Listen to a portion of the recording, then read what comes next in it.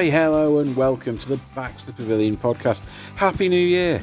I hope you had a wonderful festive period, and despite lockdown, are having as good a 2021 as possible. I'm really excited to be back and bringing you all new episodes of the podcast every Monday with brilliant guests and their wonderful stories.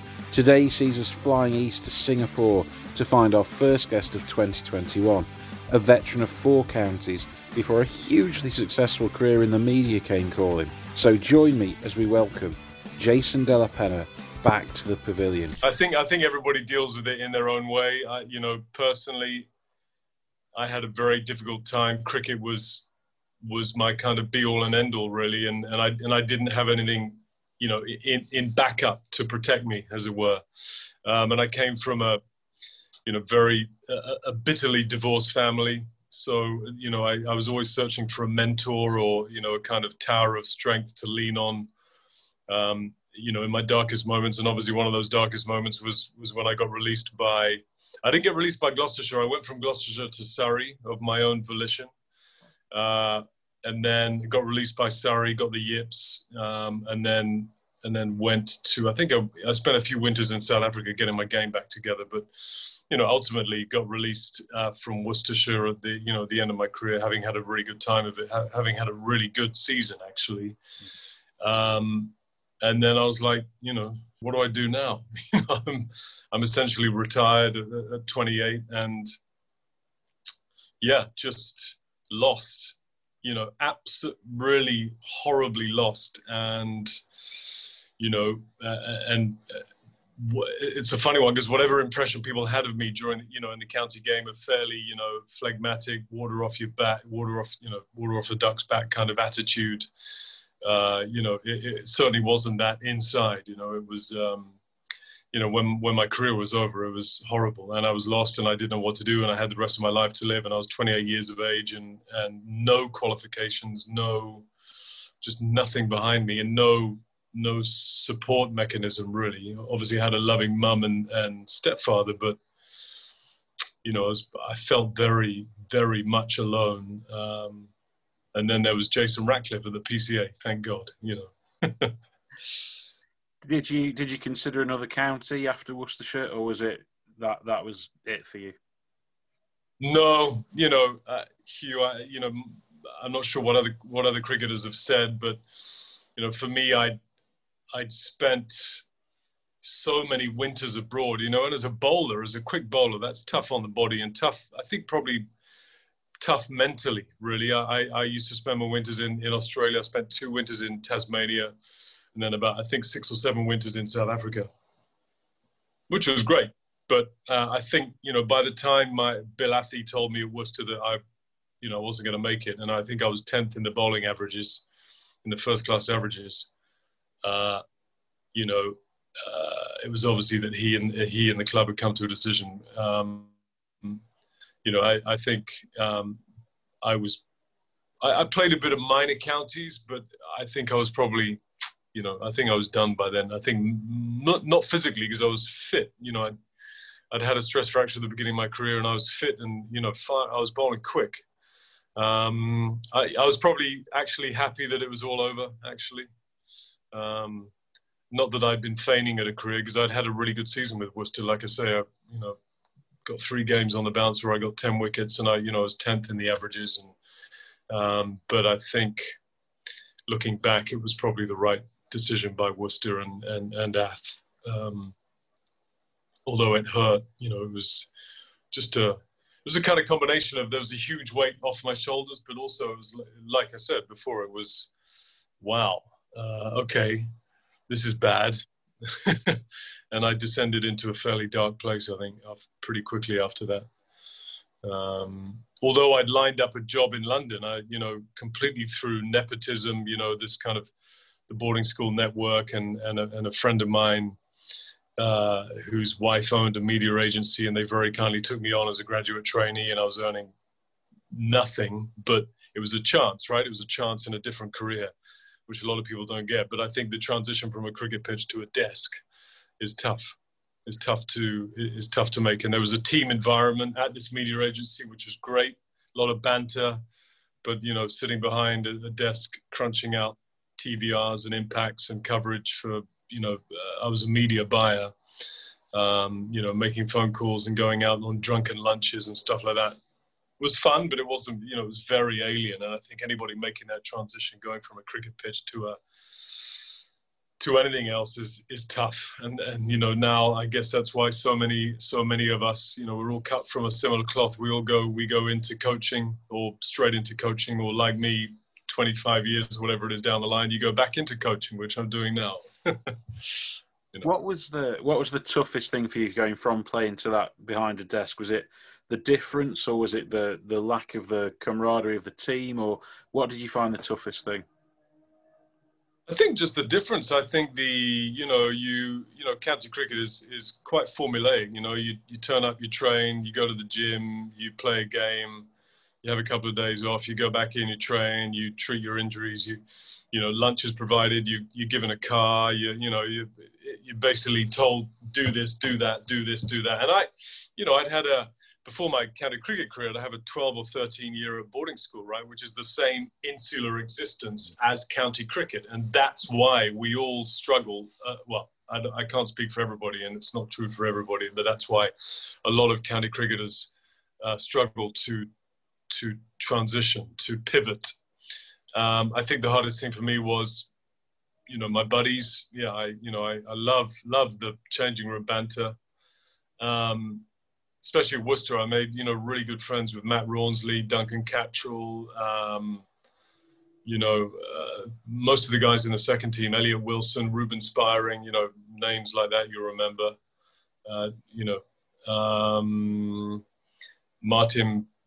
James Pipe, who I think ended up at Derbyshire, didn't he? Yeah. Is he now the physio there or something? Physio at Notts now, Pipey. Right, okay. Pipey was the top lad. Pipey? I think just, the change, the banter, the no longer, just the team, I guess the team thing, knowing that your buddies were fighting for you as you were fighting for them, kind of thing. A combination of things. I probably have to think more about that question. But it was all I'd known, right?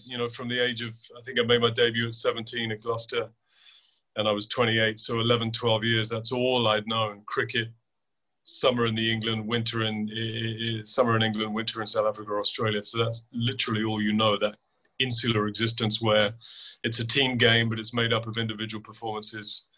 There's a few factors that I really, really miss. But I think probably just that,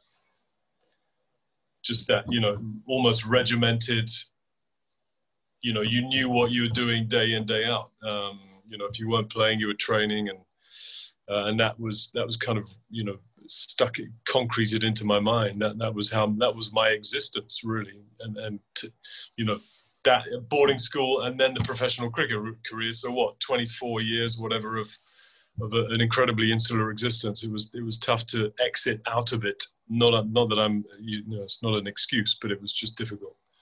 Had you done much sort of planning or preparation for life after cricket, or was it just... No, nothing. I think you live for the now. You live for the day, right? As a cricketer, I think sports people generally do. Although it is obviously a lot better now, and we all realise, it's bloody important. And the PCA, I'm not too sure, but like I say, I mentioned Jason Ratcliffe again because he helped me, and the PCA through him helped me.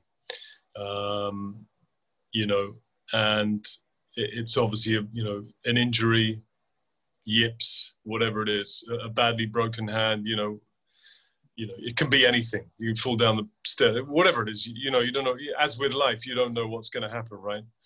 I think you're naive to it when you're a kid, and all you see is cricket. All you want to do is play cricket, right? So, and as much as people will advise you, you need to look to the future. You need to invest, take some of that money, put a deposit down on a property, or, sort your pension out. I went through my whole career. I remember I moved from Surrey to, I think, Worcester or, Kent, and my pension kind of followed me around. And then I think at the end of my career, I got a pension. It was about 900 quid or something. I hadn't been paying into it.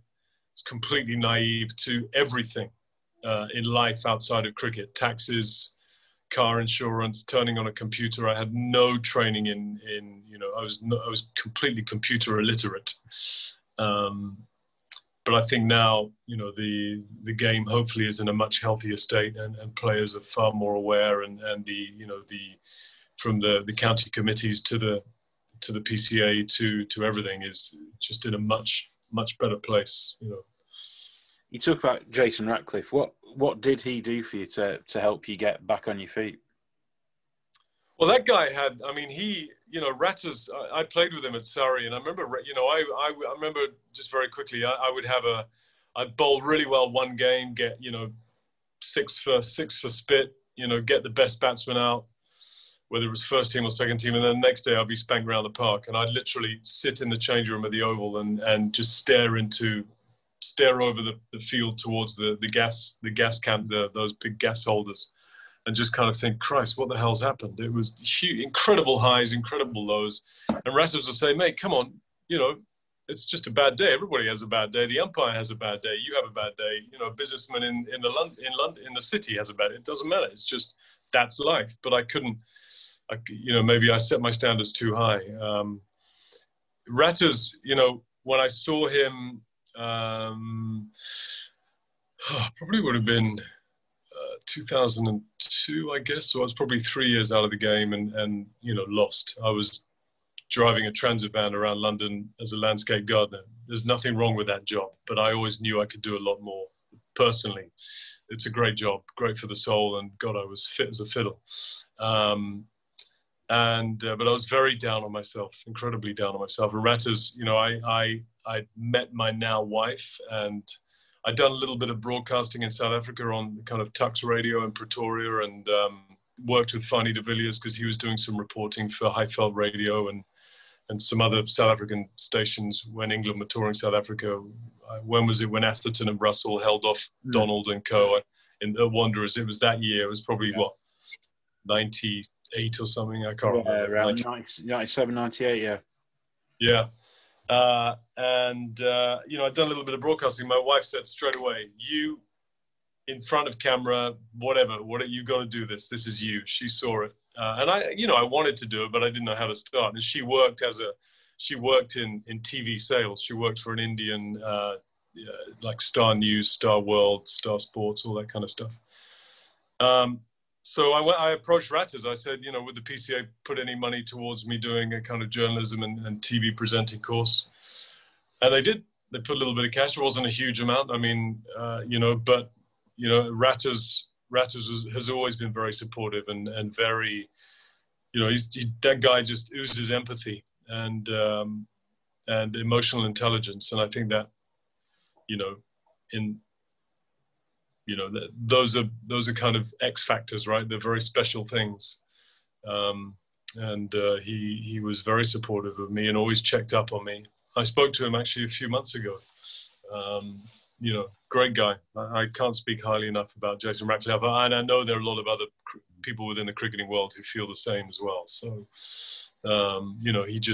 he helped me out. Gordon Lord as well, former Worcestershire batsman who was head of elite coaching at the ECB. He said, mate, you could become a great coach because you have those qualities that I was talking about of Jason Ratcliffe, and Lordy helped me get my coaching badges, and I got my level 3, came through the course really strong. So there's a few kind of mentor types in my post-cricket life, as it were. But Ratters is a top lad, top human being. So how do you go from driving a transit van around London, being a landscape gardener, to being Fox Sport Asia News anchor? Yeah. So you said anchor, right? Yeah.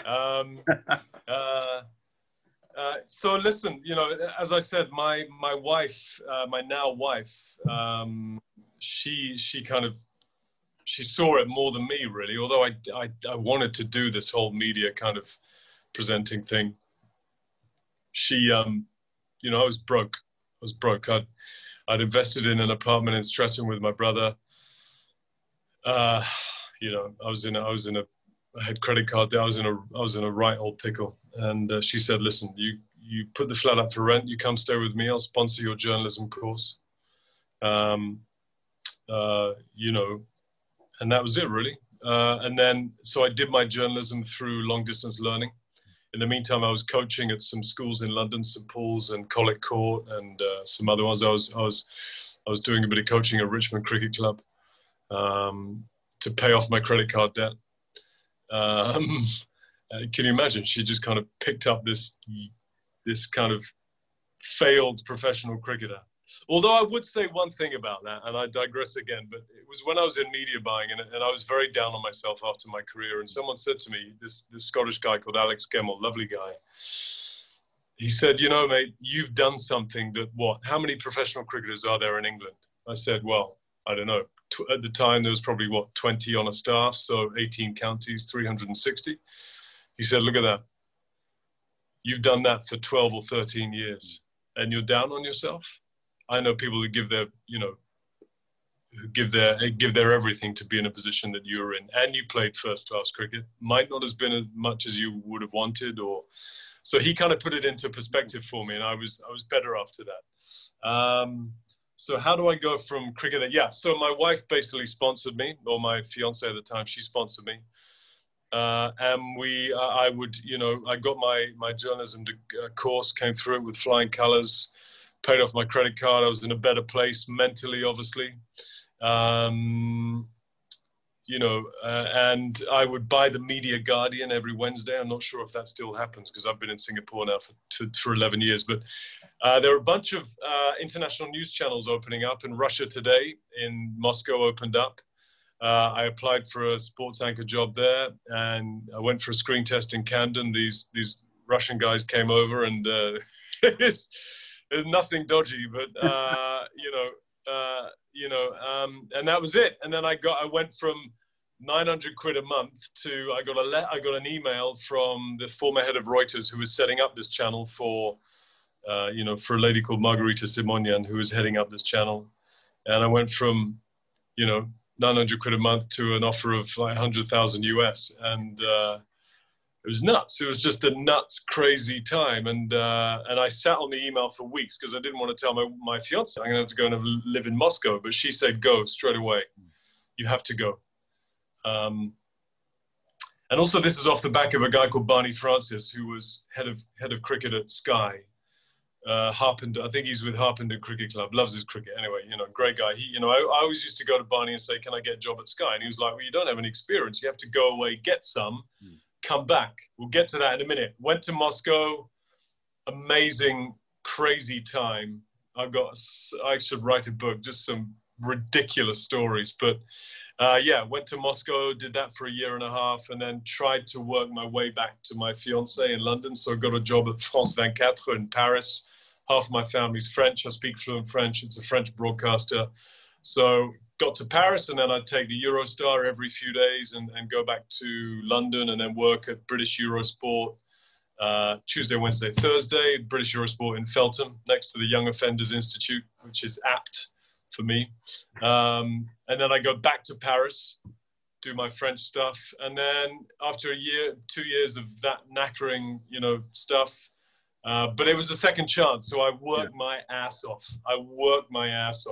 It was crazy. I remember I'd get back to London at 9 p.m. on a Monday night on the Eurostar. And then I'd be up at 2 a.m. for British Eurosport to do their news bulletins. And then, it was just nuts. Money was great, worked my backside off. It was a second chance, and I was grateful for it. And then got a gig at Sky News, doing hard news and sport. And then, to cut a long story short, in 2009 or 2008, my daughter was born, and then a couple of months later, my brother died. So yet another, kind of emotional roller coaster. And then my wife's Indian, so we, her parents, there was some jobs going at ESPN Star in Singapore, and I applied, and I got a good job presenting the Premier League news here, Premier League football coverage. And we kind of wanted my daughter, and we were pregnant with another, and my wife was pregnant with our son. We wanted them to be closer to the kind of Indian side of the family. Hence, Singapore and India is only a 3-hour flight. So that's kind of my TV career in 1 minute kind of thing. How much does it help you having played first-class professional sport when you're presenting professional sport? 100%, big time, because it gives you that, that word gravitas. It's a weird one, isn't it? We don't really know what gravitas is, but I talk to sports people, whether, I've been lucky enough to chat to Roger Federer, Novak Djokovic, Rafa Nadal, Tiger Woods, whoever it may be. I talk to that, I've experienced playing with Alex Stewart or against, Ricky Ponting. So for me, they're just skin and bone. They're just normal human beings. I'm not saying I'm the same level as them, but I'm just saying, they're just, for me, they're, I've spent 12 years as a professional cricketer in changing rooms with those kind of guys: Graham Hick, Tom Moody, Stewart, Hollyoak, who was at Kent? I can't remember who was at Kent. Carl Hooper. Even I had a few trials in Middlesex. There was bloody Jacques Callis and Ram Prakash and Embury and Gatting and, so legends of that sport. So when I meet a legend of another sport, I respect what they've done in the game, but it doesn't make them, I don't shy away from a cheeky question or maybe a controversial question. I don't, for me, it's, they're just, blood, skin and bone, just like me. Right. So I think it carries a huge amount of sway. And I think people actually, within sport, whether it's cricket, tennis, football, whatever it is, it's a small community. And once they know that you've played a sport at a high level, they know that you know what they're going through, whether it's physically or mentally, or, do you know what I mean? There's a kind of meeting of minds in that way. And maybe the way I chat to them about injuries, or, sometimes I say, "Hey, Rafa, great to see you. How's the body?"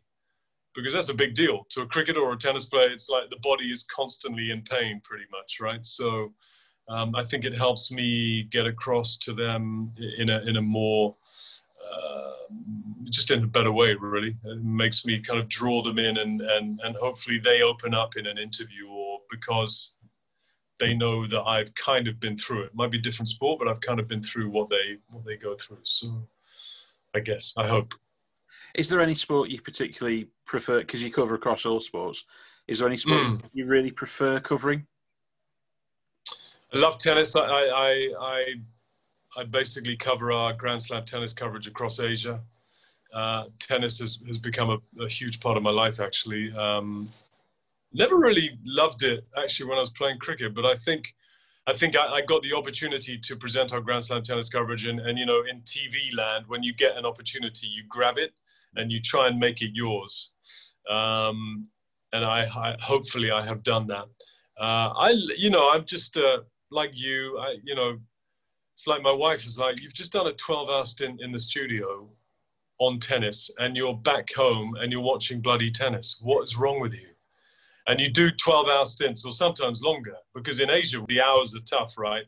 Midday in Paris is 10 p.m. here, so I'm going on air at 10 p.m. or 8 p.m. or or the other night I did a show for ESPN at 2 a.m. in the morning. So we're just sports nuts, right? And it runs deep in our veins, and I can't. I've just been watching Invictus, the story of the Matt Damon and Nelson Mandela, and South Africa winning the Rugby World Cup in '95. I just any sport. I love golf, tennis, football, rugby. Rugby I'm a big fan of, because I was very tight with my brother, and he sadly died, and his big passion was rugby, and he played rugby at a very high level, and everything really. I'll watch cliff diving. I don't care. Do you think that? Oh, sorry, I was going to ask it. You've just covered the French Open and the Masters in America without fans. What impact do you think, not having fans in the stadia and on the courses is having for the sport? Well, the French Open was, US Open was pretty much without fans. The French Open, I think on Philippe Chatrier, the main court, they let in 1,000 fans because they went into ballots because all the people that bought tickets could put their names in the ballots or whatever. And so there was 1,000 fans and they made a ton of noise, which was great.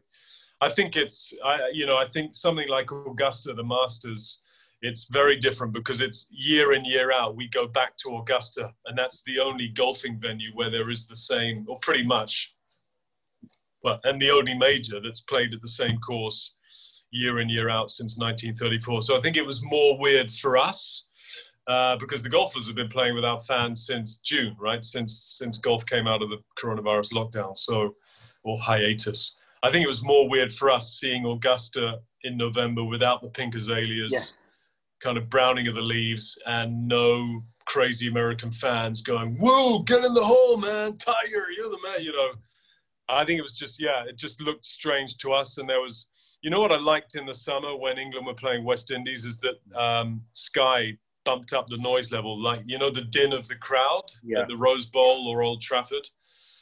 They didn't do that with the golf. The American producers decided not to do it. Because I thought that was quite effective. Because actually, if you block out, if the camera angle's right and you block out the crowds anyway, if you just closed your eyes, you could imagine that it was a packed house at Old Trafford or Augusta. But I think it was just more weird for us, the viewer. Professional sports, they're professionals, right? So they'll do their best. I think it benefited some players, particularly with the Masters and with the French Open, or Rafa. There's this question about would it benefit introverted sports people because they don't bounce off the noise of the crowd. Tiger needs the crowd to get up, and some players don't. So Dustin Johnson he's not an introvert, but he keeps his powder pretty dry. You don't know much about him. He has a very close-knit team and they don't go out much and stuff like that. So, I think it can benefit the introvert Dominic Thiem at the US Open. Rafa's obviously a different case at Roland Garros. It's just no one can touch him there. But I think it's, but hopefully with vaccines on the way, hopefully we'll be, I think the Tokyo Olympics chief has said that they'll definitely be fans of the Tokyo Olympic Games. So we'll see. For something like the Olympics, do you get to go and present from the stadium or will you be based in Singapore still? Yeah. With COVID and with the way broadcasting is changing, with Zoom or Twitter or Facebook or, all these, it's cheaper for broadcasters now just to have me in a studio and you either take the world feed, so that whoever the broadcasters are in Tokyo, we just buy the rights off them and I'll, or you send a small reporting team to, like a couple of reporters and 2 cameramen, rather than sending a whole team and having a big studio at an event.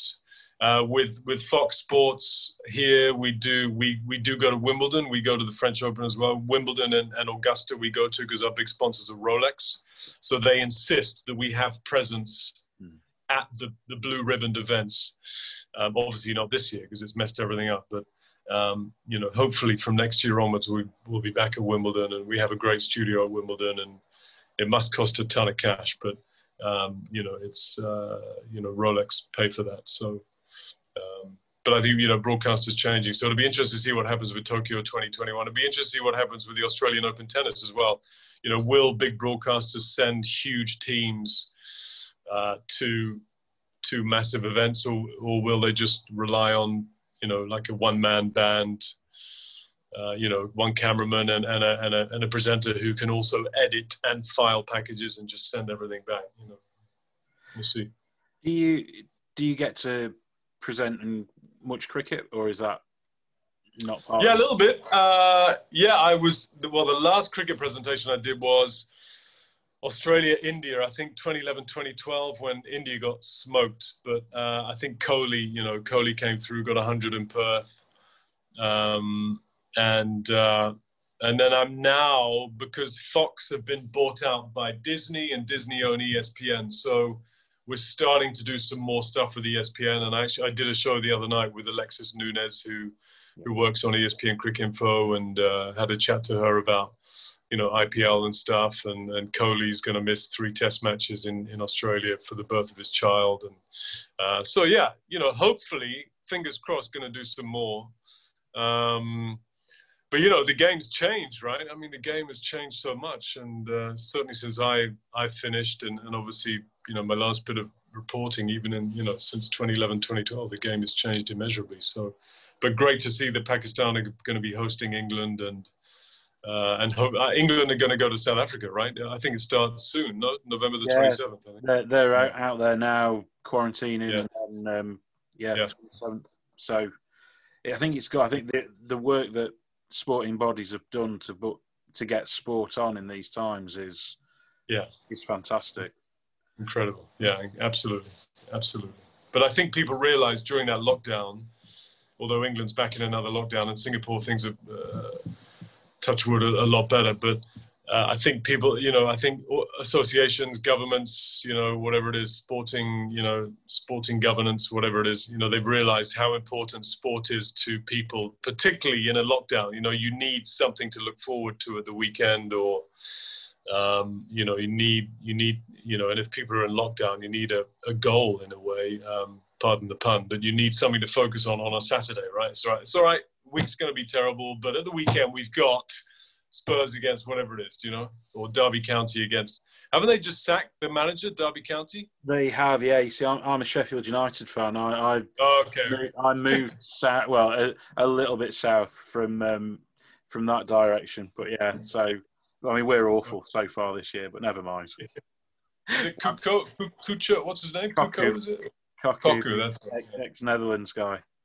Yeah, that's right. Yeah. You say, like, cricket's changed. How have you seen, like, you touched on it, like, the media change since you've been working in it?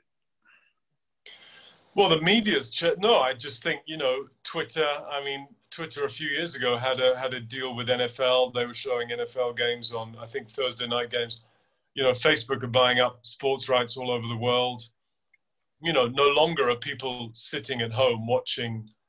Well, actually, no, that's not entirely true. I think people still love to watch live sport on a big screen at home, thank God. But they've also got their mobile phone and their iPad, and they're following, you know, that game or the comments on Twitter, or they're looking at other matches that are going on. You know, there's so many different ways to view sport these days, and, you know, linear TV it's a challenge, right? It's a real challenge.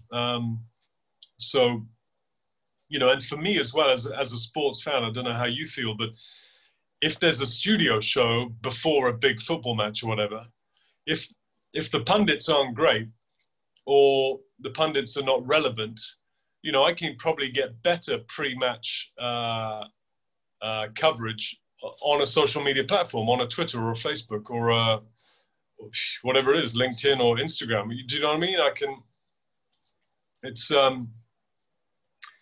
It's changing massively, and it's God, where do you start? I mean, absolutely. And I think, you know, broadcasters like myself are having to adapt, you know, very, very quickly. And, you know, if we're not producing our own content, then we need to kind of, if we're not producing our own content, and if we're not active on social media and actively engaging with our followers, you know, I think you can die a pretty quick death, actually.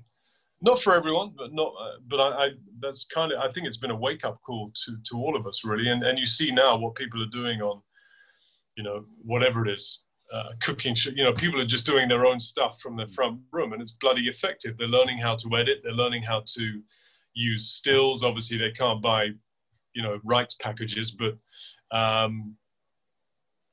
you know, people are smart, you know, and savvy, and, you know, dinosaurs like myself need to catch up. You say that though, but you've diversified. I mean, you were a guest judge on Asia's Next Top Model. How does how does that come about? Oh man, I said to my wife, you know, I remember I said to my wife, I said, because it was when Fox were taking over from ESPN Star, and I said to my wife, this would be really good for my for my career. And she said, what, you're going to the Malaysian jungle with 11 models? I was like, well, yeah. I mean, it's my new paymaster. I have to do it, right? And I remember they put me up. It was only a short flight to Kuala Lumpur, but they put me up in the Ritz, and I was like, this is great. And then you're kind of limousined out to the jungle, and you've got these 11 models doing like a assault course in the. It was crazy. Yeah, it was crazy. But stuff like that, you have to. Yeah, I mean, there's a certain amount of, how do I say this diplomatically, going where if your paymaster says, would you like to do this? You kind of say, yeah, I'd love to do it. That's the thing about this media work. If you get a chance, I mean, in any sport as well, it's knowing when you're getting a chance and kind of thinking, right, I need to do this. The funny thing about that Next Top Model thing was that my parents had flown in from the UK, and that's right. I think, we were in Malaysia staying at a hotel, and I said to my wife, I need to go and do this for a couple of days. So my wife was like, what, you're leaving me with 3 kids and your parents while you go and stay in the Ritz for a night and then go and have a day with 11 models in the Malaysian jungle? I was like, yeah, basically. It's a tough job. There's a lot of trust. There's a lot of trust in our relationship, don't worry. But it was, stuff like that. Listen, broadcasting, it's an amazing job, but the hours are terrible. Because obviously, like I said before, we're 8 hours ahead of the UK. We're 13 hours ahead of New York, and so it kind of lends itself to some vampire type life. Does it give you a good buzz when you know you've done a good show or like a good week or fortnight at the French Open? Does it give you a buzz in the same way that something on the field would have given you a buzz? Yeah, that's a good question. I was thinking about that the other day. Taking a wicket, that's a real. It is almost like a drug, actually. Not that I've ever taken any drugs, but it's almost like it's that adrenaline rush, isn't it? And a combination of success for you, success for your team, your buddies patting you on the back, high fives, and then getting back to your mark for the next delivery, and you've taken a wicket. You're fired up. You're ready to run in. The boys are kind, come on, Jace, come on, we got this. Having a good show. It's funny, with cricket, I lacked huge amounts of self-belief, and with TV, I've never had that. I've always backed myself. My preparation, I think the difference is my preparation in cricket, in TV is actually probably a little OCD. But I think I learned that from my Sky News days, where if there's breaking news and you need your notes, you need to have done your homework, otherwise you're screwed, because the auto cue goes down, you're staring down a black hole of a camera and you've got to talk to it for hours and hours and hours. So my preparation, I think that's the difference. My preparation in my cricket career wasn't what it should have been until very late on. I remember Peter Roebuck, saying to me a long time, he said to me at Taunton once, he said, you're bloody talented, but he said, even Brian Charles Lara works his ass off. And I didn't know what he meant, actually. I was just so far up my own backside. I didn't really know what he meant, but obviously now I can, he was right, and Peter Roebuck's a, what's the word, probably interesting character, may you rest in peace. But he was right, and it didn't dawn on me until too late that cricketers and the best, they work bloody hard, and they work harder than anybody else. Roger Federer looks like he's kind of, his balletic movement. Everyone says he's been touched by the hand of God with his talent. He works his socks off. You just don't see it. You don't see videos of him training. He doesn't post it on social media, but so I've taken that to my TV career now, where I leave no stone unturned. There are bad shows, but I think I'm confident in my own ability that I and I'm lucky as well. I don't bring my work home. I can literally studio show done, hopefully my bosses, it's a subjective industry as well. It's difficult because, you know, you as my boss, you might not like me as a person. You might not like what I said in that show, and then your card is marked, right? Yeah. So you have to be on top of your game, you know, as with all professionals. But I think maybe in TV it's a little bit more front-facing and a little bit more, you know, it's not a desk job. You got to look good, you got to sound good, your voice has got to be clear. You got to, you know, yeah. That's, I mean, there's a lot of things you got to make sure is good. Do you look back fondly on your playing career? Do you have sort of playing career highlights that stand out that, you know, you sit and have a moment's quiet and remember that game, that innings, that spell? Or is that sort of just gone and done now for you? No, I love cricket, my God. And you know, the best thing I've done is go back into coaching. You know, I took my level 3 in mid-2000s up in Durham with Peter Martin, Mark Chilton. I think Neil Lennon was there as well.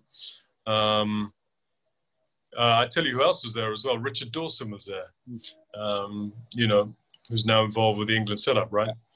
You know, and the best thing I did was get back into coaching, and I'm loving it. I'm coaching every day in the Singapore heat, which is challenging in itself, but it's brilliant to kind of give back, to pay it forward. I think, you know, my lessons and experiences of whether it's lack of self-belief or, you know, my highs or lows, I think, you know, I've learned a huge amount about the mind.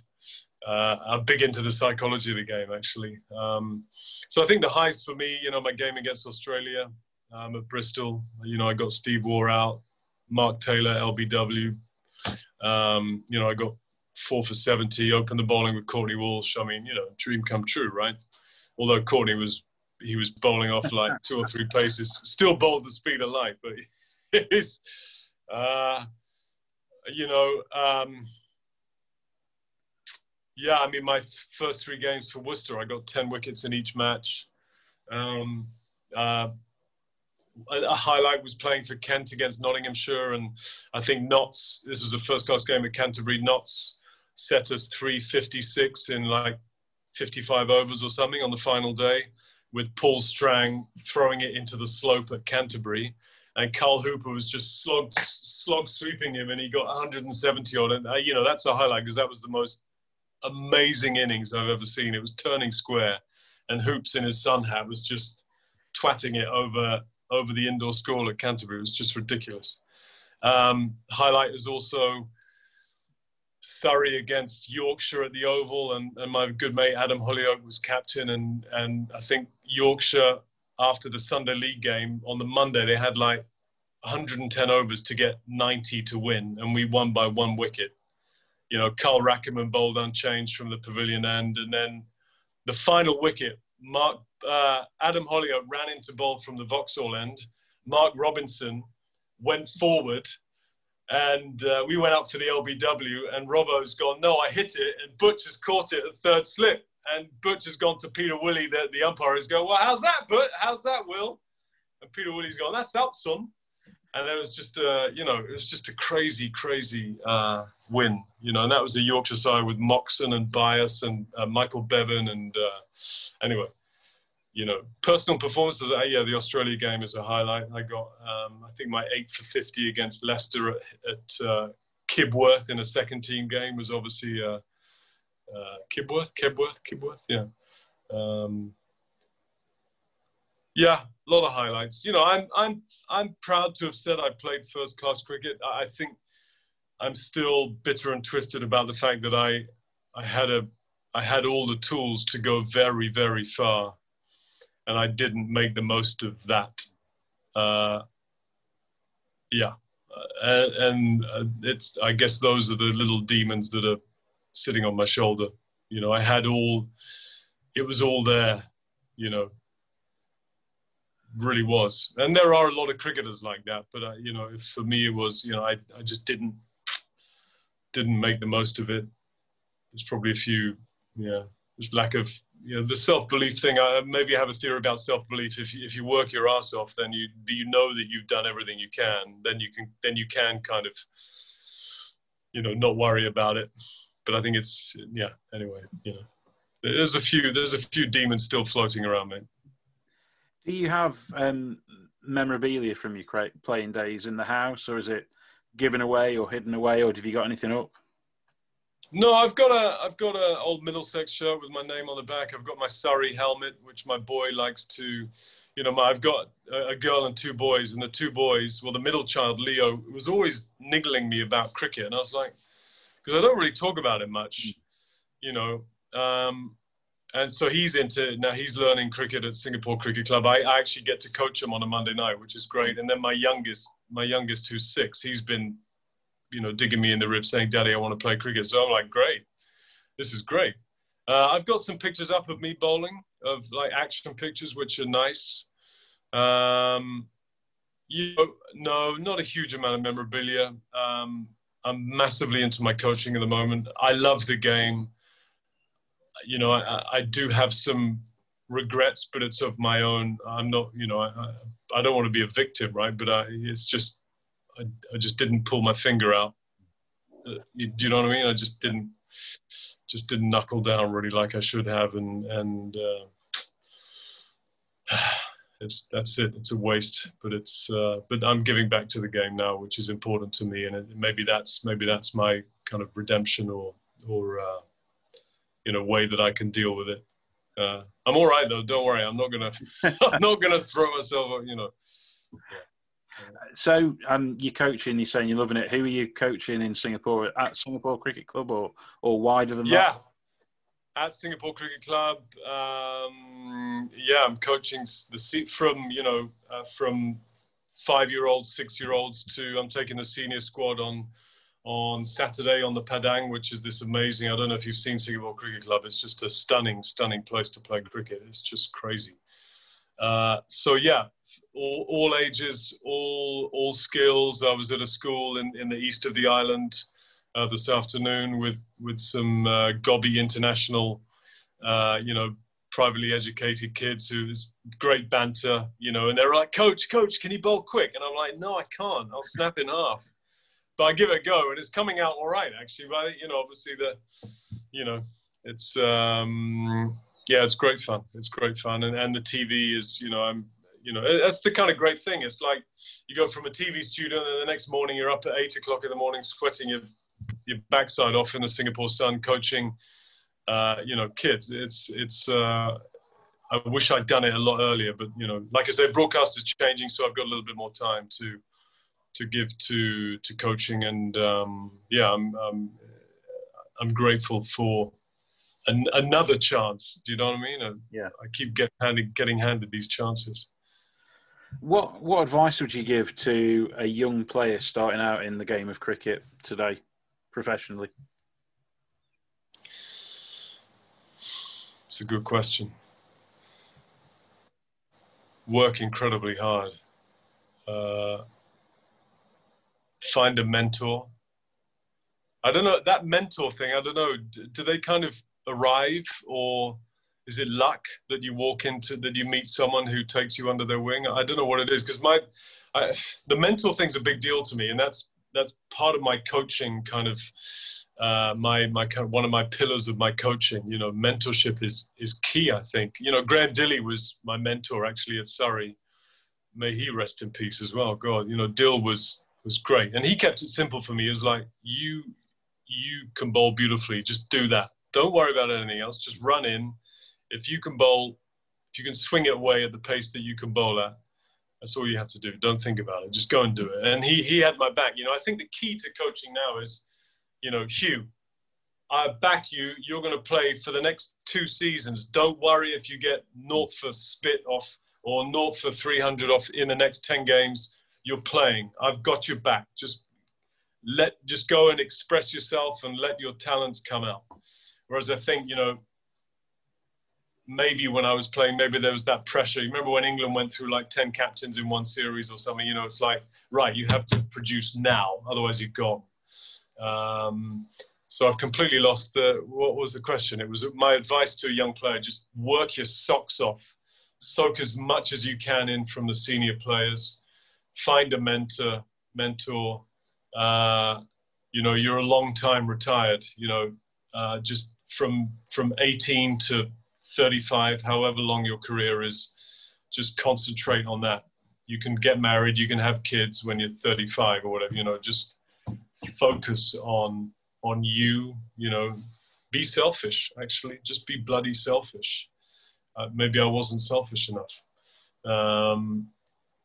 you know, and yeah, find a mentor. What about to a player coming to the end of the career, you know, maybe last year of the contract and not looking like getting a new one? What would you say to them?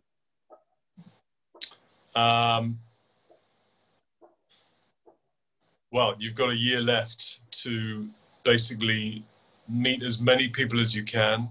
You know, Fanny de Villiers said to me, he said, on your way up, make as many friends as you can, because on your way down, you're going to need them. And that's very true. So hopefully that veteran player has made friends on the way up, and hopefully he's had a benefit or a testimonial. Has probably got, you know, hopefully got a few, you know, a few tens of thousands in the bank. So something to fall back on, something to invest in, you know, and just call in those favors. Speak to people in industry that you've met. It doesn't matter who it is. And don't be, you know, don't be proud. Roll up your sleeves and get stuck into something else. You know, cricketers can give a huge amount to any industry, because we are, I think of us a very special bunch, actually. I think it's the kind of vagaries of cricket lends itself to some pretty decent human beings when we come out. And I guess anyone who's going to stand on a pitch for 4 days is have to be pretty special human beings. But my point is, very quickly, because I tend to go on, but then I'm paid to talk, right? So not by you, but yeah, just tap up those friends, roll up your sleeves, get stuck into something, and give everything a go, really. You never know what might fall into your lap, and you think, actually, this is great. But do it straight away. Don't sit on your backside after your career, after your last game, because that can lend itself to some demons, I think. You know, it's like, you know, when my stepfather was talking about retiring, and I was like, just stay busy. Just stay busy. You know, sometimes you hear stories of people, they retire and they go downhill pretty quickly, right? So I'm like, finish your career and then literally go straight into something else. I wasn't very good at it, but I finished at Worcester in August or September, and I was in London by the end of September starting my new job, right? So don't sit on your backside after your career's over for 6 months to a year, because you need to keep going, keep pushing, try new things, you know. Yeah, that's what I just keep busy, stay busy, and stay fit as well. Stay bloody fit, because that fitness regimen that we've all been used to, you need to keep it going, because that's really good for mental health, you know, as we all know. And that's you know, it's obviously a big part of professional sport and transitioning and pivoting out. Mental health, you know, go to the gym, get bloody fit, stay fit. What a career Jason has had since he finished playing. It just shows with hard work, commitment, and a little bit of luck, you can achieve your dreams and then some. For anyone wanting a career in sports media, Jason's story is well worth studying, as are his performances on camera too. He is smoothness personified.